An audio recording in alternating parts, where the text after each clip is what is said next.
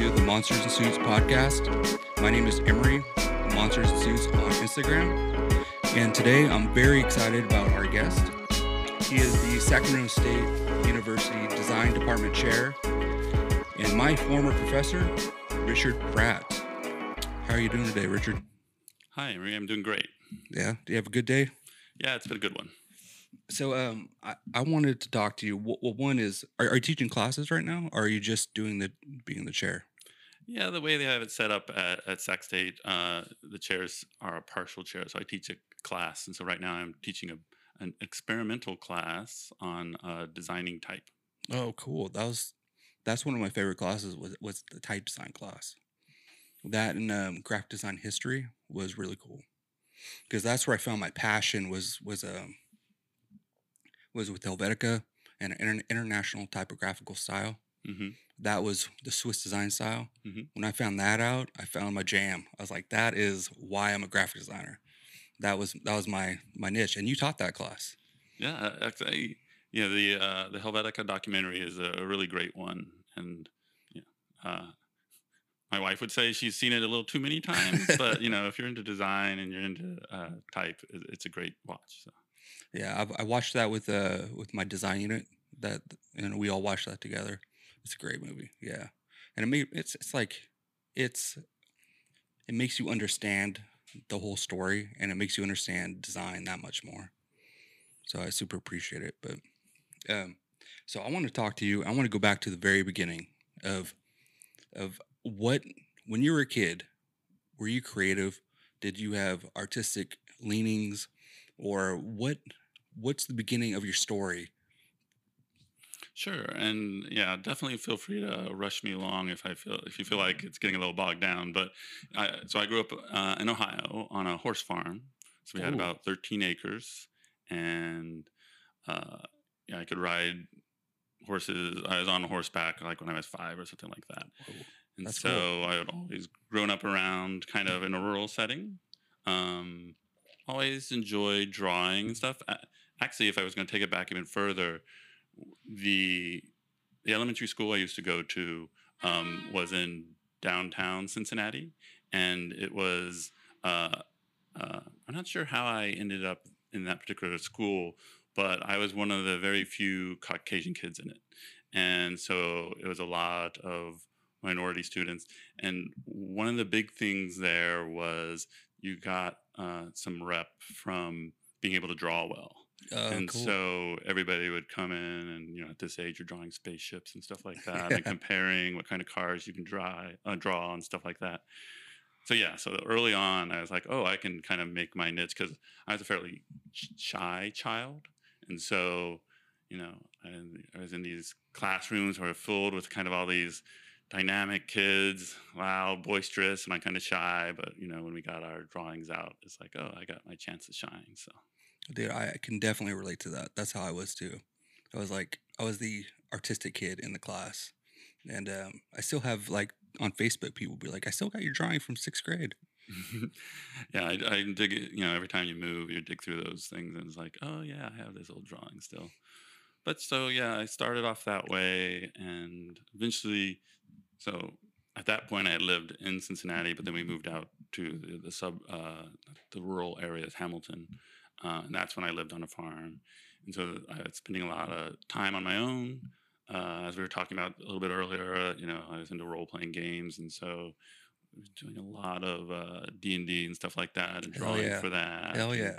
Yeah. Drawing everything from the maps to, like, designing kind of the castles and the maps and everything like that. Were you the dungeon master? Oh, yeah. Are you still the dungeon master now? I have 2 different games every week, and I'm kind of on break on one. Normally I'm the dungeon master, but we kind of I switched off, so I'm getting a little bit of break, which is good because I'm taking on the chair responsibilities, and so that's taking a lot of time outside of the work hour. Yeah. So right now I'm running neither of them, but often I'm running my Monday game. Because that's a lot of work preparing. So I'm in Dungeons and Dragons group, and my dungeon master Shane. It's like, I see all the work he puts into it, and it's a ton of work. And sometimes he's like, that's all I have prepared. So the session's ended. Yeah, and it's interesting because it's a lot like teaching.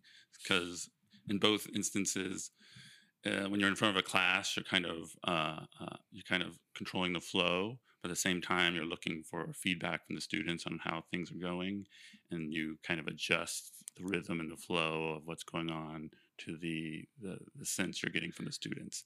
And so it's really running a role playing game is like a little lower stakes version of teaching a class. So I still prep for it, but it's not quite as like, okay, I'm gonna have to fill up these 3 hours to.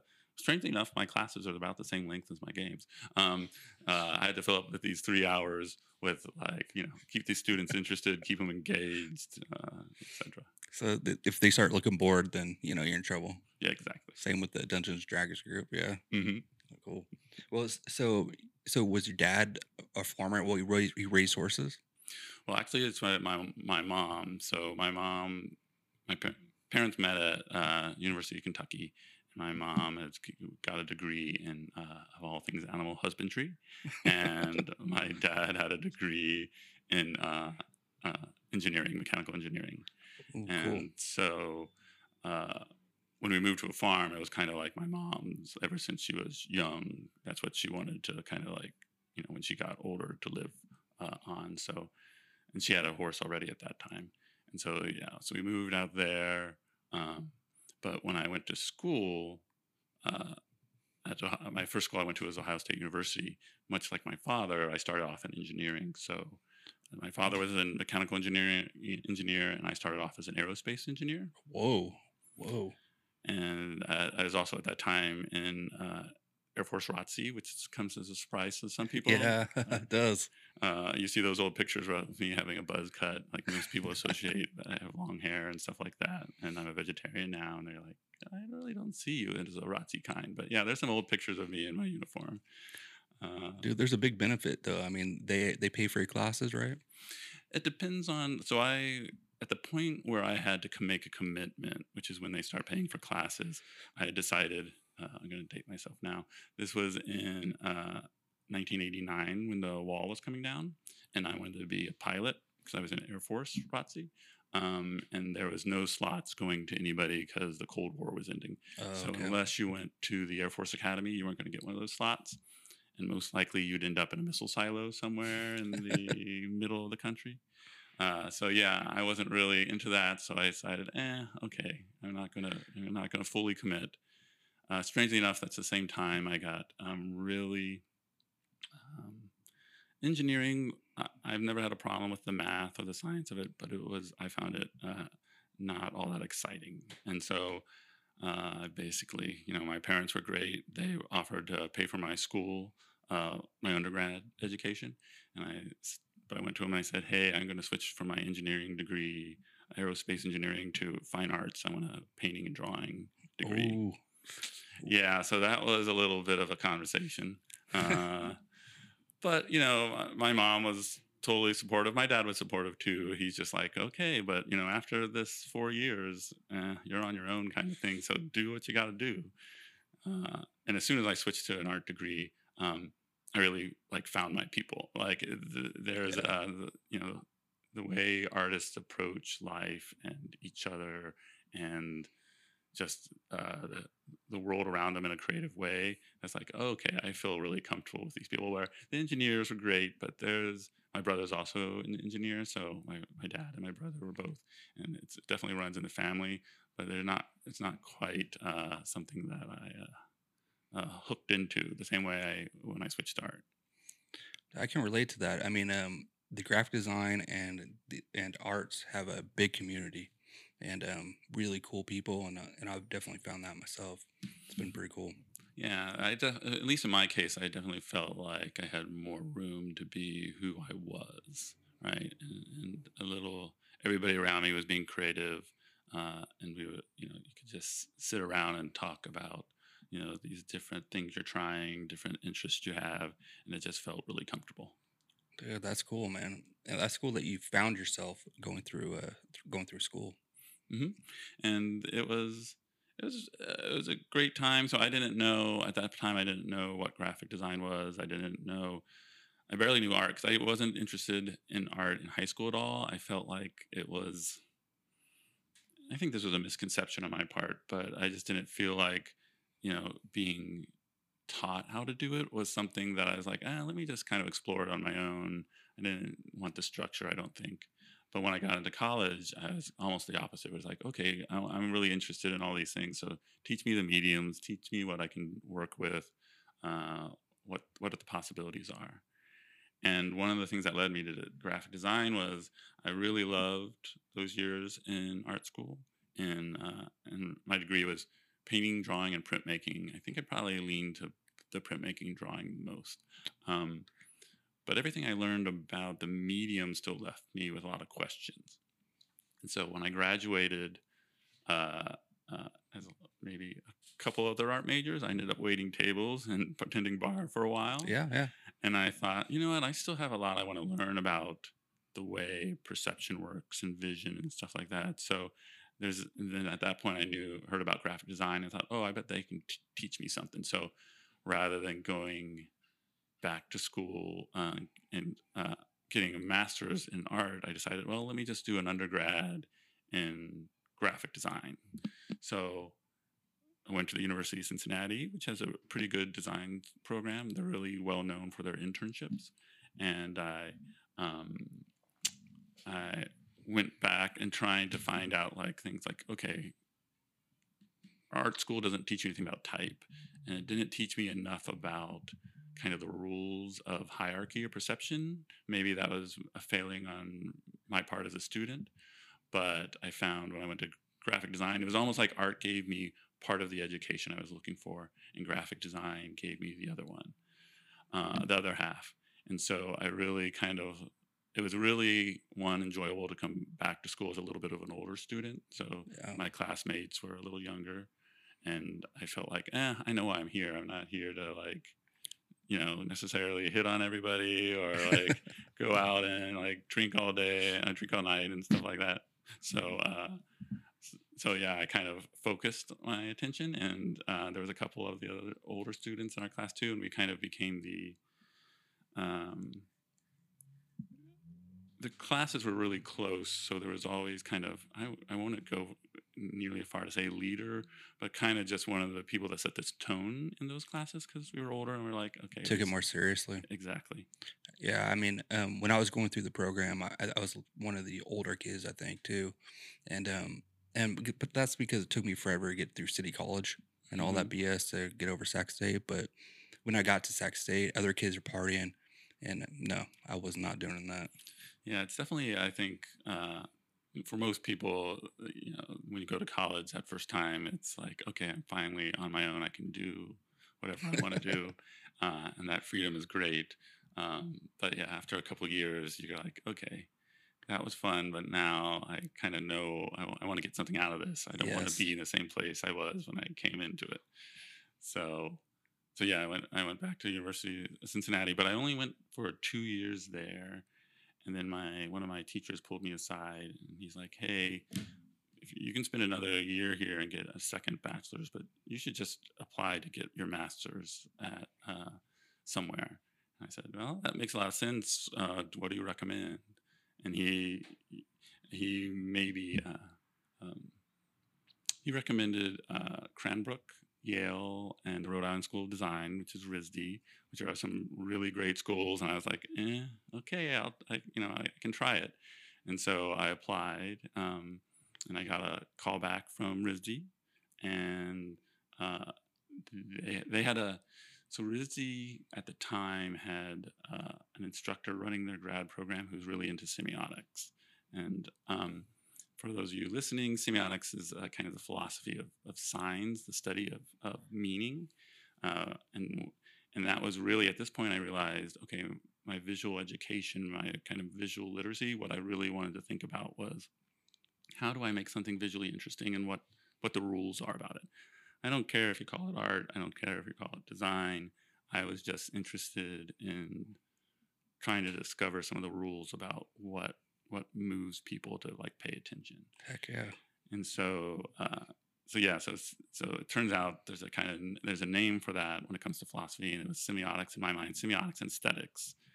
And so when I applied, I wrote, I can't remember what you had to write a statement of some sort. And I said, I was interested in semiotics and aesthetics.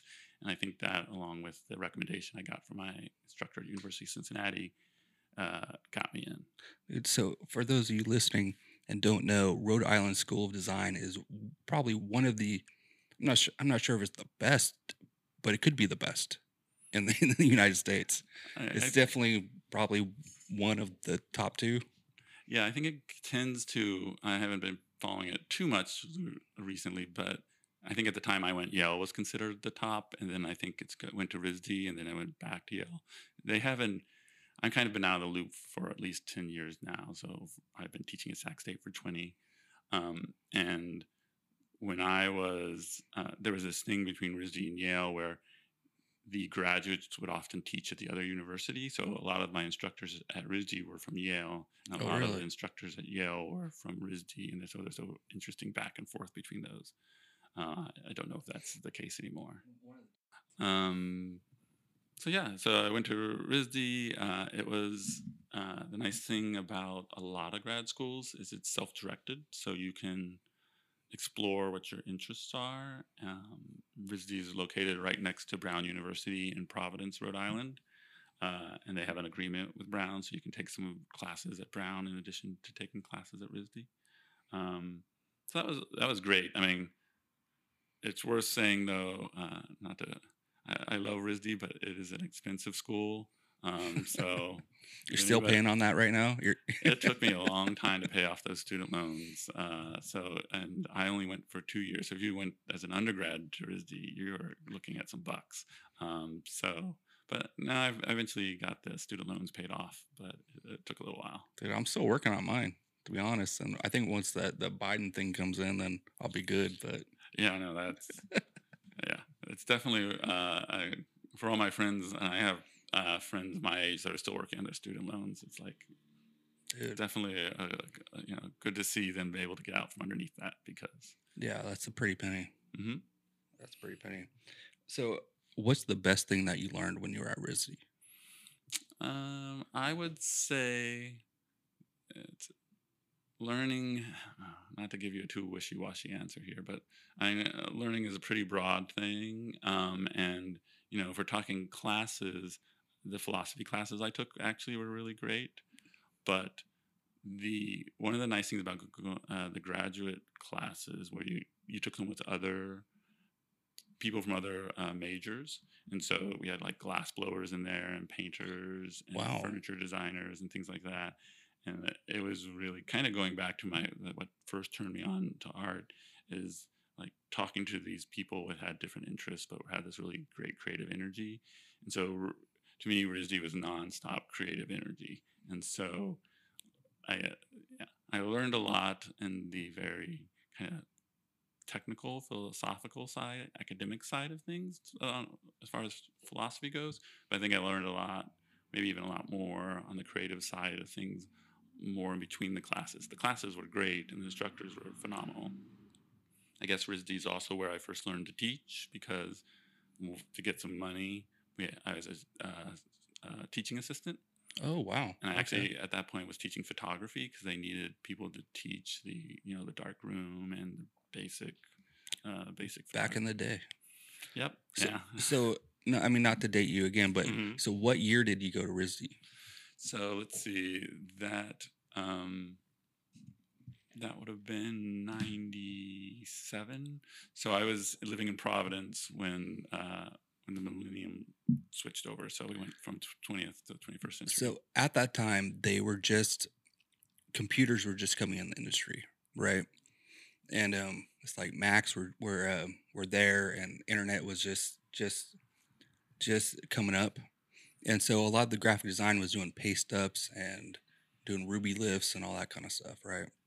So yeah, I never had to do a paste up, and there are people my age who did. But when I went to the University of Cincinnati, and when I eventually I had an internship in Pittsburgh for a while. One of the nice things about UC, University of Cincinnati, I can't say UC on the West Coast. Yeah. People understand.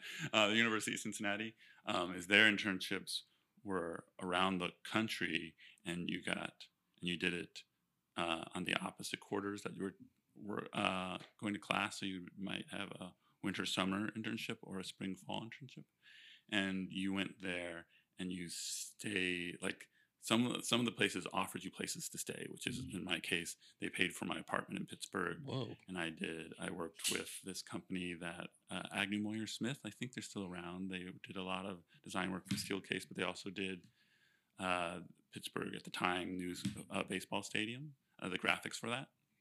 But to get back to what we were talking about, is none of my instructors knew how to use a computer, or barely knew how to use a computer, and we were printing things out, but it was all like, okay, you did it at home, you did printouts, you brought them to school, and then you did sketches while you're at school, and you got critiques because we didn't have laptops then that were worth the money.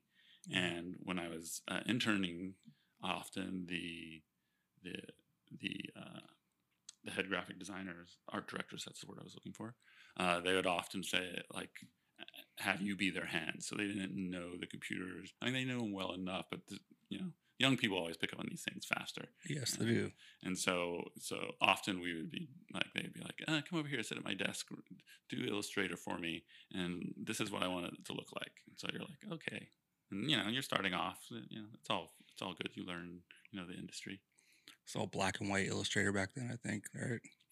Yeah, it was.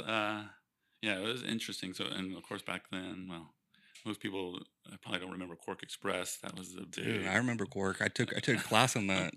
Yeah, the big layout program before InDesign. So, and this was back when Photoshop and Illustrator were on number twos and three as far as the software suites. I remember going to Sac City and I took a core class, and then when I got done, one of the teachers said, "Well, you should probably take InDesign too." I'm like, "Really?" I'm like, "I just took this class." They're like, "Yeah, that's up and coming," and I haven't regretted it. Yeah, no, Quark was very arrogant in their approach to software because they were the king of the hill. Uh, they were the first great layout program, and they didn't think they could do anything to cause the industry to shift. And Adobe had Illustrator and Photoshop, and that was all they had. But they decided, well, we're making our money on Illustrator and Photoshop. We can probably afford to try this other thing. And there was so much dislike among the industry for how poorly the support for Quark Express was, how difficult it was to get things done the way you want to do. The interface design was not great, and so yeah, they lost their seat on the throne uh, when they thought they could never lose it. But I mean, that's what's great about the Adobe products, the Adobe Suite, is the interface is pretty easy to use. mhm. So Yeah, what's interesting is one of the things I try to tell my students a lot is having these programs really easy to use. They're based default on what most likely wants to be done, right? So they all make it really easy to do what most people do. So if you're trying to do something that most people aren't doing, if you want to kind of chart your own way, then it's going to be harder because you're going to have to not necessarily fight the interface, but the interface isn't going to help you as much. And so I try to tell the students, like, be aware any program you sit in front of or any medium you use, pencil, chalk, whatever, it's going to steer you towards a certain kind of visual output. And yes, if you sit down without knowing what you want to do, without like sketching, thinking about it, if you just sit down and see, let's see what happens, the odds are, if you're sitting in front of Illustrator, it's going to look very Illustrator-y. If you sit in front of Photoshop, it's going to look very much like it came from Photoshop, and you're much better off thinking about what you're trying to get from it, and and not let the programs kind of steer you inadvertently. They're great products, but they make their money by making the most common things easy to do. And if you're trying to do the non-common thing, you need to think about it. dude, I remember learning that. I think that's a really important lesson, and because you're they all have limitations, and so you'll just be at that program's mercy with the limitations, and that's what you end up doing. And I definitely remember being taught to sketch out and do all these sketches first before you going into the program, because otherwise you're at that program's mercy for sure. Yeah, so as long as you keep that in mind and are sensitive to uh, the creative process. Because at the same time, I had a really good painting instructor at Ohio State, and uh, he was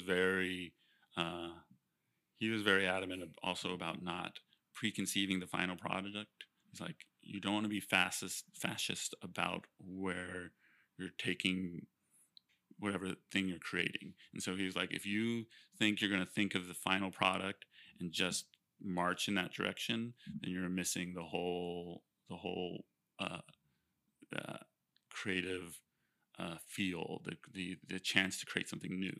Because most likely the thing you think of beforehand, that idea is probably something you saw around you or you saw somebody else do, etc. But if you sit down in front of the program or you sit in front of your easel with a paintbrush and you have an idea, but at the same time you are uh, being aware of what's happening around you, like looking for those happy accidents, looking at those weird juxtapositions, talking to the person next to you, seeing what they're doing. It's like, oh, wait, that gives me an idea too. And so being the creative process shouldn't be one of have an idea at the start, produce that idea at the end, and nothing happened in between those two things. That is so cool. I mean, because I'm a painter now, and so I've done graphic design and fine art, and I've always kind of known that with graphic design. I mean, there's a creative process that we learn in school, but it evolves as you're making the design or the concept. It changes, and I've noticed that with my painting too. But I didn't know that because I didn't take any fine art classes, so I'd never heard that before. So that's really cool, man.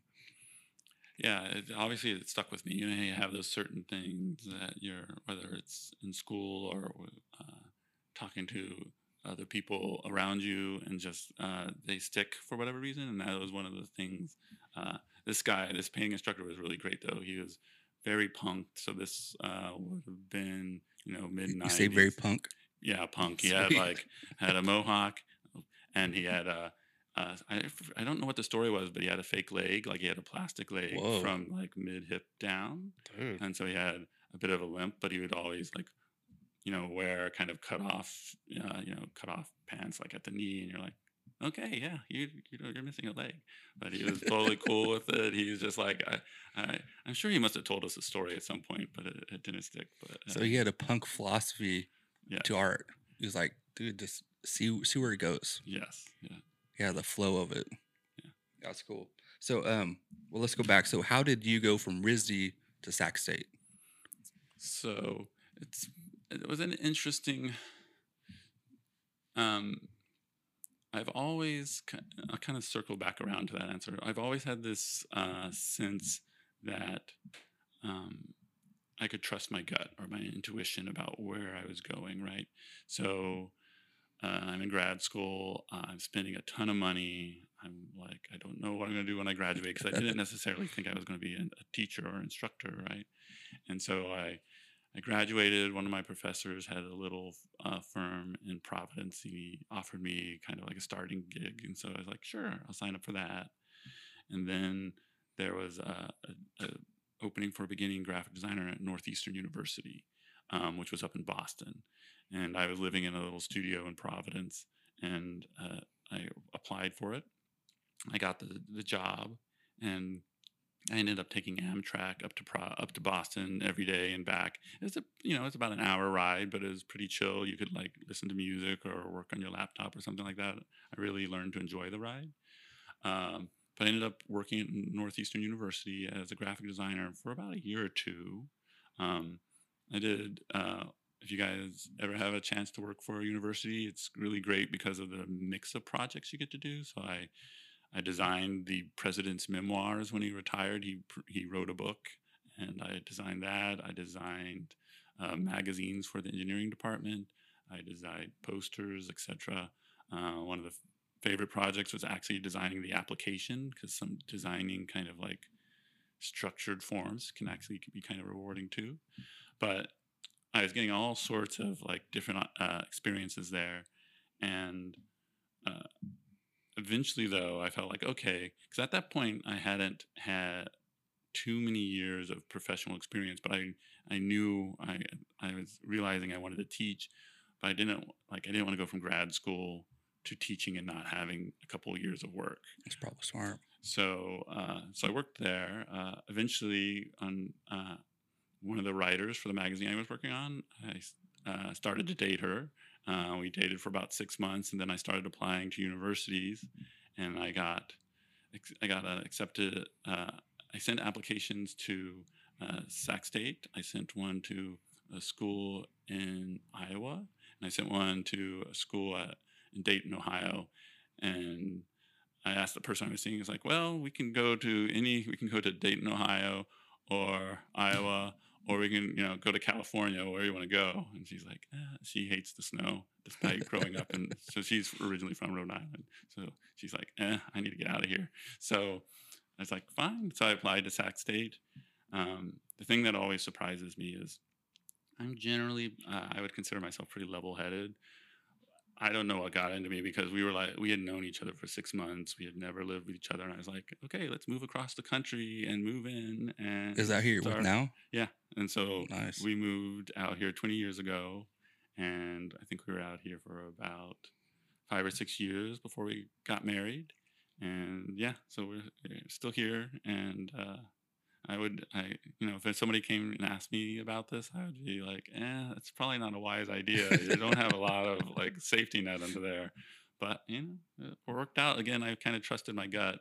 And generally, when I've had some options, I didn't mind taking the riskier option if if it was also the one that kind of felt right or felt more creative or that fed me more. Dude, it was the right move. Look at you now. So, what was the program like when you first started working there to where it is now? What are some of the differences? The biggest difference was when I started there. There was 750 graphic design majors, and so we currently graduate about 40, 60 graduates a year. Well, it's only 40 now, but there's some wiggle room in there. And so when I started, there were 750 majors, and it was taking everybody like 6 or 7 years to get Whoa. through, because we couldn't offer enough classes for that number of people to make it through. So I can't remember, Emery, when you started, but at one point we became impacted, which generally the university doesn't like, because impaction means you're limiting the number of people that become majors. But it allowed us to say, okay, we're impacted. We're only going to take so many people, but the people we do take, they can get through in 4 years, maybe 4.5. Where before, everybody would take 5, 6. I think 6 was more the normal, 7 sometimes, and so you just didn't know how long you'd be in school. I was the second year of the cohort. Second year after impaction. Yeah, and there was, I don't know how many people applied, but I was lucky to get in. I think I got in because I had done all this pre-work at Sac City. Mm-hmm. So I'd taken all these undergrad graphic design classes at Sac City, and I also was working at Aaron Brothers, which was doing like very attention to detail oriented cutting with razor blades and all that kind of stuff. So when it came to making my portfolio, it was pretty on point, and I think that's what did it. But as I was worried, and same with everyone else that was taking the GD classes that wasn't in the program yet, and we just kept on hearing how many people were applying and how many people they accepted in. And so when we got accepted in, I think we all went out and had a party, Yeah, on the one hand, I definitely feel for the people that don't get in. So currently, the situation is we normally get somewhere around 80 applicants, and we can only take 40. Oh, that's not too bad. So yeah, I mean, they definitely 50-50 chance. The odds are. If you do your pre-work, you'll be all right. So yeah, we get the 40 in. The 40 that don't get in, they can try applying again. But the nice thing about that it creates, the advantage to it, as I'm sure you experienced, was when those 40 students get in, we divide them into 2 cohorts. Yeah. You take all your classes together, and so there's going to be people you like, people you dislike. It's any group of 20 people is going to have that. But going through a common experience, that can be pretty rough sometimes. Yeah. Really kind of gives you Depends something. on your teacher. Uh, Exactly. But there's definitely times when going out and getting drinks with the people with your shared experience. That's what made me think about it when you said like, yeah, we all went out. Dude, for sure. My favorite thing about the cohort was well, one, you get to know these people really well, and I'm still friends with most of them. I mean, there's a couple of them that disappeared off to bigger cities or whatever, but Mm. I'm friends with people that were in my cohort and people that were in the other cohort but the same year. And some of my best friends is like Kevin Wilhite. He was in the cohort on the other days, but one of my best friends right now. And so I think Sarah was Sarah Cabry, now it's Sarah Coons, but she's gonna be on the podcast soon. So Awesome. it's like we're still a big family.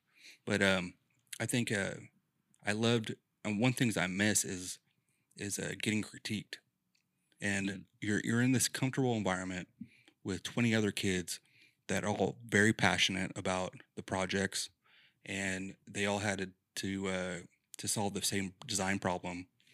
And when you put your work up on the wall, there'll be five kids standing around looking at your design and telling you what they like and what they don't like. And at my job, I really wish I had that. Mhm. I'm like, dude, I could benefit from that right now, and I can go ask other designers, but you don't have that. And that was one of the things that I think I learned the most from. Mhm. Yeah, I mean the having a pool to kind of feedback, whether it's, I mean, back in the day it was students and your instructors, but having you know somebody to give you share their thoughts with you. I have a couple of friends that are instructors at Sac City in the art side, and they have places at Verge, and you go down to Verge on Open Studios, and you walk through all Yeah, those studios. You can see why sharing a space with others with similar creative feel, creative expectations and aspirations, um, that you get that feedback, and so it can be being creative in isolation is a difficult thing to do. I think. I agree. I agree. I think that like, so I'm part of a art studio, the art studio Sacramento that's downtown off 17th and 18th and I Street.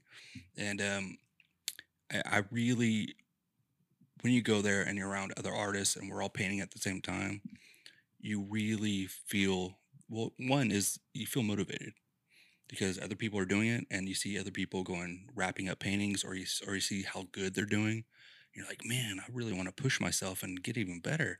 Hmm. And you feed off of it. And I think it's really important, yeah, to be around people like that and be around a community of either artists or graphic designers. And where I work is a design unit, and we have maybe, I don't know, like eight designers. And so we kind of get that still, but it's not the same as being Hmm. in the cohort critiquing. But at least we do get to kind of talk to each other once in a while.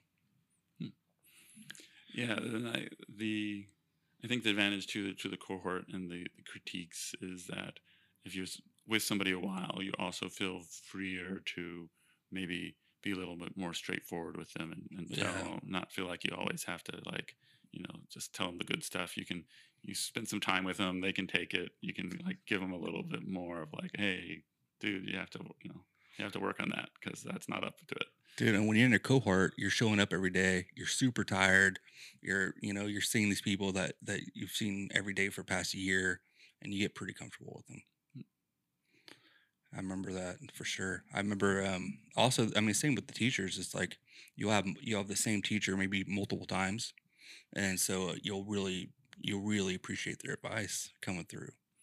Yeah, nowadays that's the way we have it set up. All our current full-time instructors, every cohort will see each of them twice, and usually it's back to back.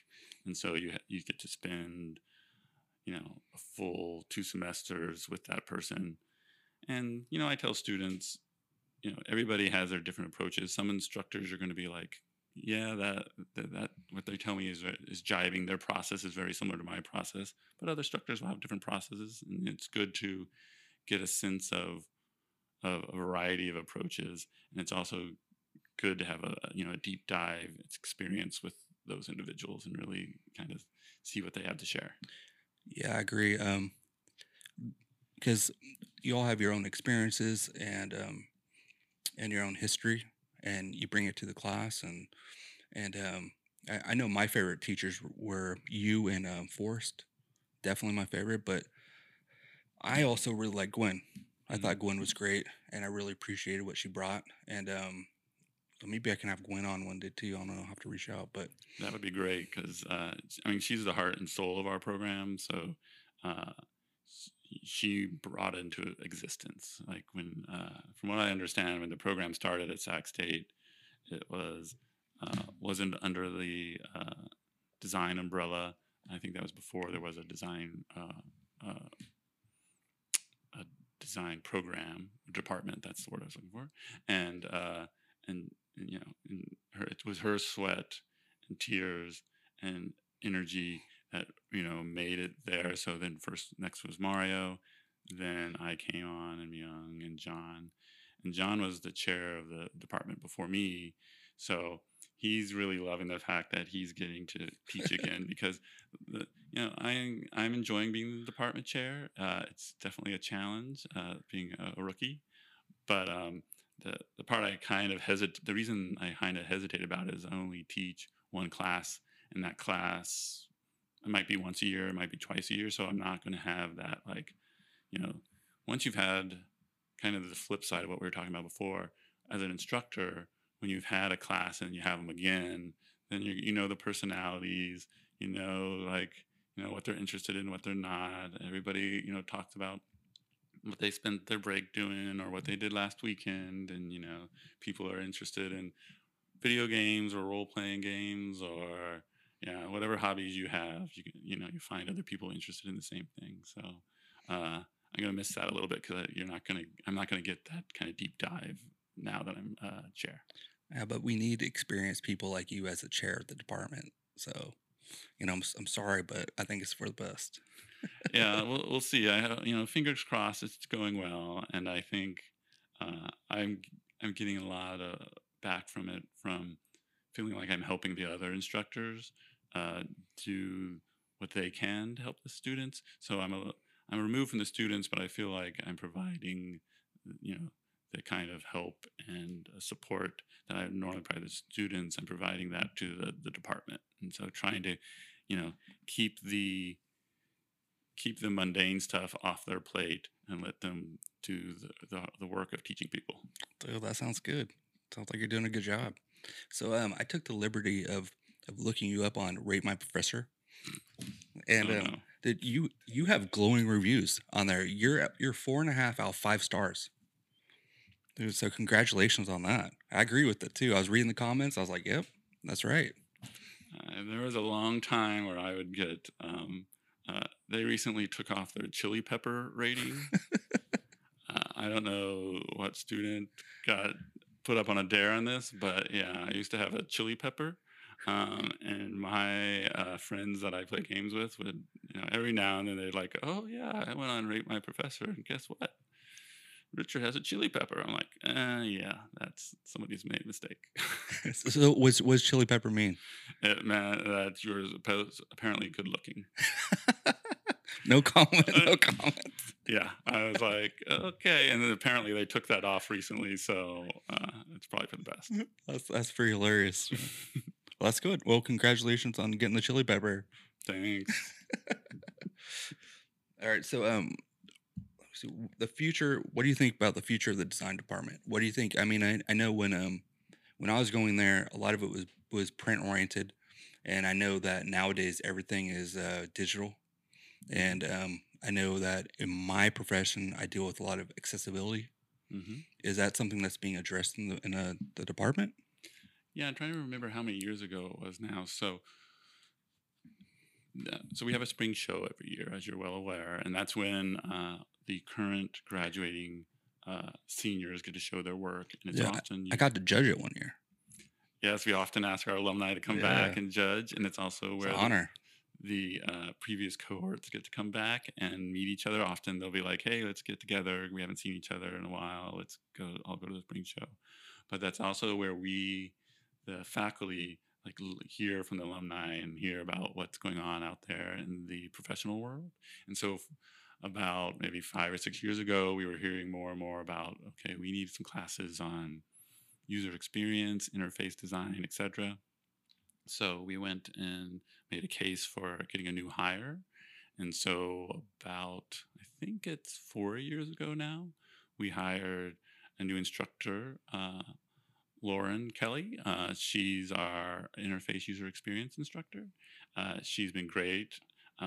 She's just awesome to have on the staff. The students love her. She's just phenomenal.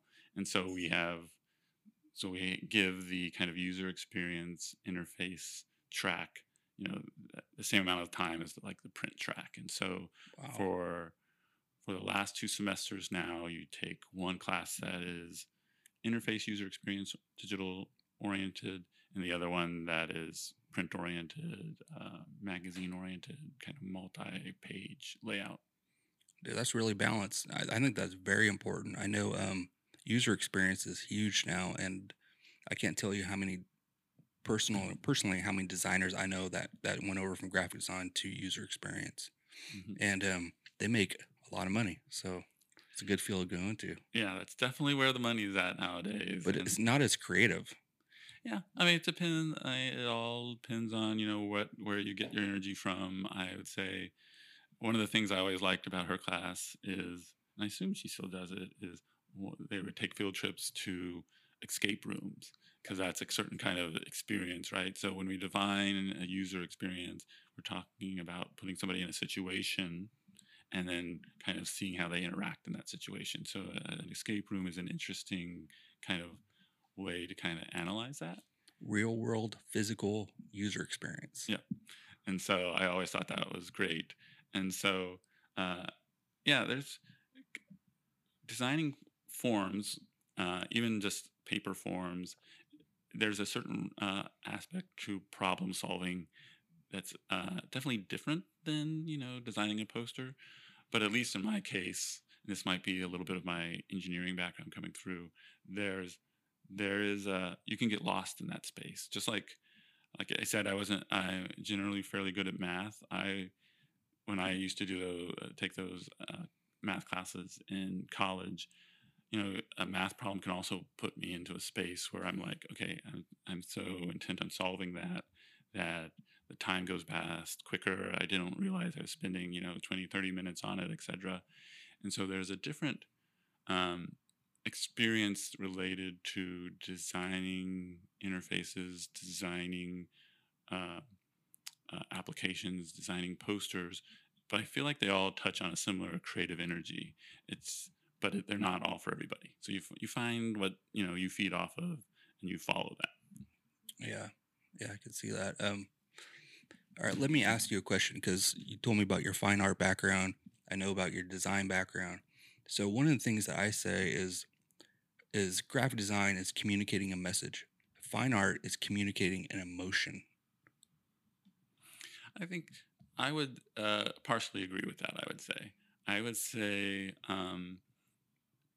depending on the kind of design you're doing, there might be some emotions in there too.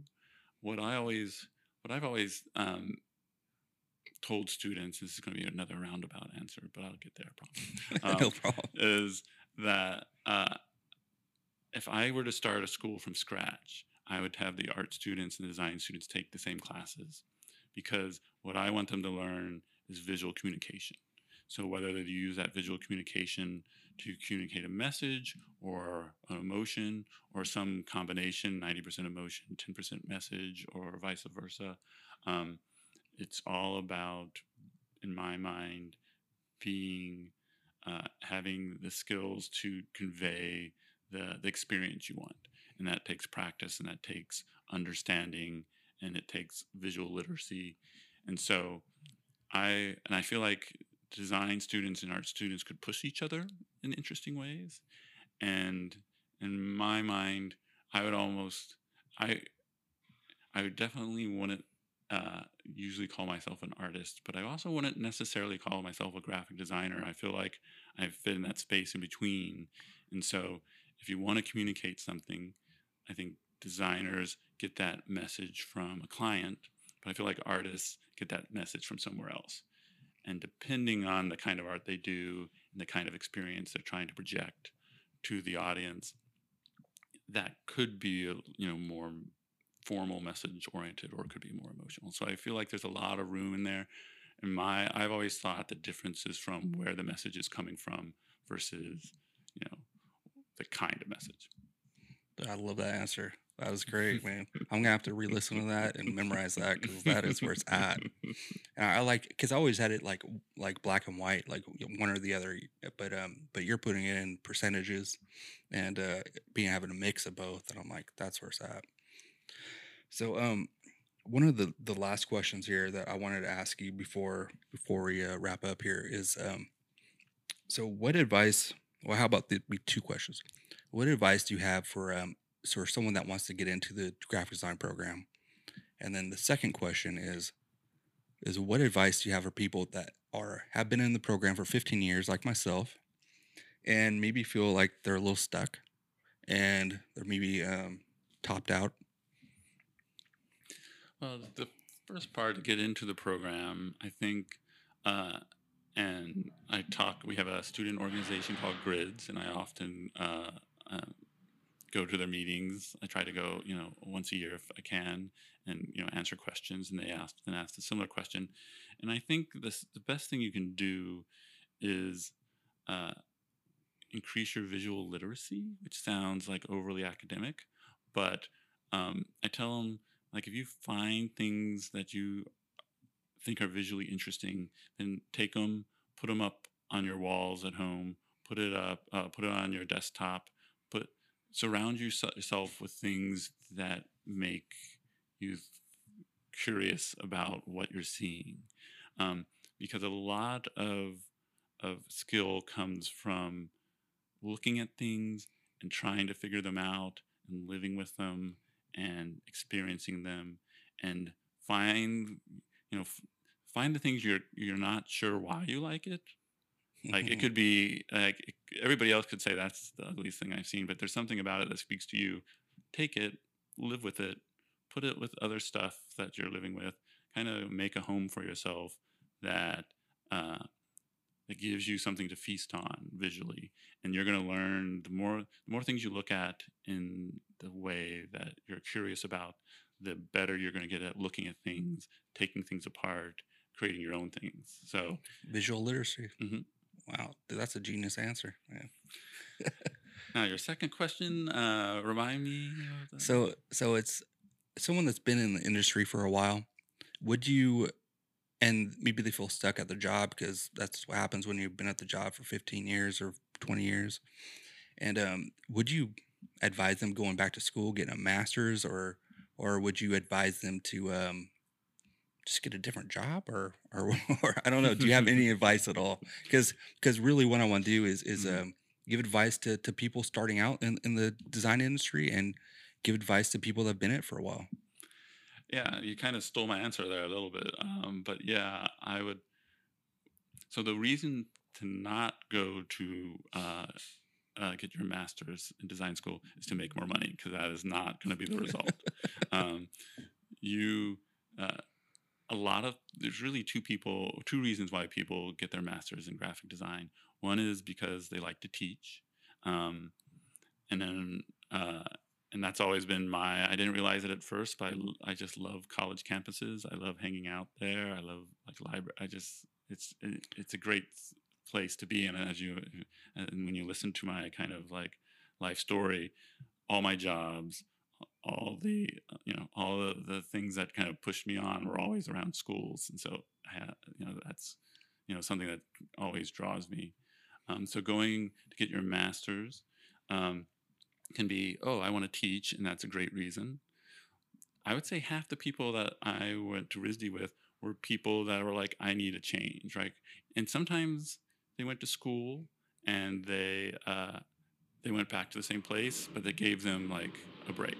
Like, Now, not everybody can afford, like, not all places will let you go disappear for 2 years. And disappear might be too strong a word because you could still freelance and stuff like that. But um, getting, getting out of the rut and trying something new.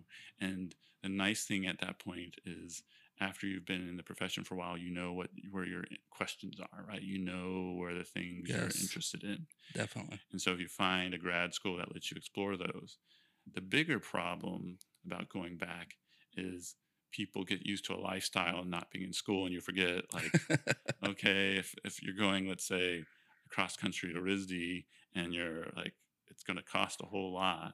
You're probably going to be living in a small apartment. You might even need a roommate again. And most of us, like, we forget how it feels to be like, oh yeah, I was poor and in school and sharing a lot of space with others. And so it takes a little getting used to if you're older and going back for your master's kind of thing. A lot of late nights. Hmm. Yeah, I remember that.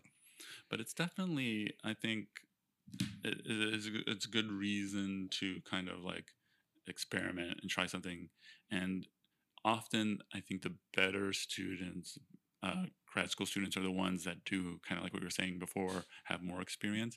There are some students that try to immediately go from their undergrad into masters, and I generally don't recommend that because you need to get some life experience that isn't directed by your instructors, right? So your Yeah, programs in school, you have some creative freedom, you get to experiment some, but you want to get a couple years out where you know, you're directing the course of your life, and then apply to masters.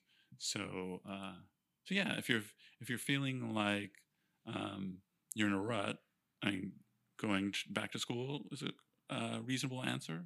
I think changing jobs could be a solution too. Um, it just all depends on how lucky you are, how much there's. I have to say, going back across my life, I had a lot of opportunities there. I was lucky in a lot of ways, and my gut always led me in the correct direction. But I had always had a fallback where it's like, well, if my gut leads me somewhere wrong, I have family to fall back on. I have these other things to fall back on. I know not everybody has that. true. So, so yeah, yeah. So if you can afford grad school, if you can afford to consider another job, those are great options. Not everybody can do that. I will say something that might be so one thing we haven't talked about, and I don't know if you know this, Emery, but I'm a big meditator. I been on a couple silent retreats, like a 10-day, a 7-day silent retreat, and spending some time uh, uh, figuring out like where your thoughts are coming from and where they're going, and some and taking some time to reflect. So every morning I spend 30 minutes, like just slowing down, seeing what's on my mind, see where it's going, and I think that can maybe put you in touch with your guts a little bit more, with your intuitions. Um, but it can also maybe show you how to get more out of whatever circumstances people are in at any point. That's a great answer. You're the second person today that talked about meditating in the morning for half an hour. Really So, I've done some meditation in the past. So maybe I'll start doing that. I like it. excellent. Cool. Well, all right, Richard, we're getting to the very end. I want to say thank you very much for being on the first episode of Monsters and Suits podcast. I'm honored. It's been great. Thank you very much. And this has been brought to you by We Are Sacramento and the Loft 916.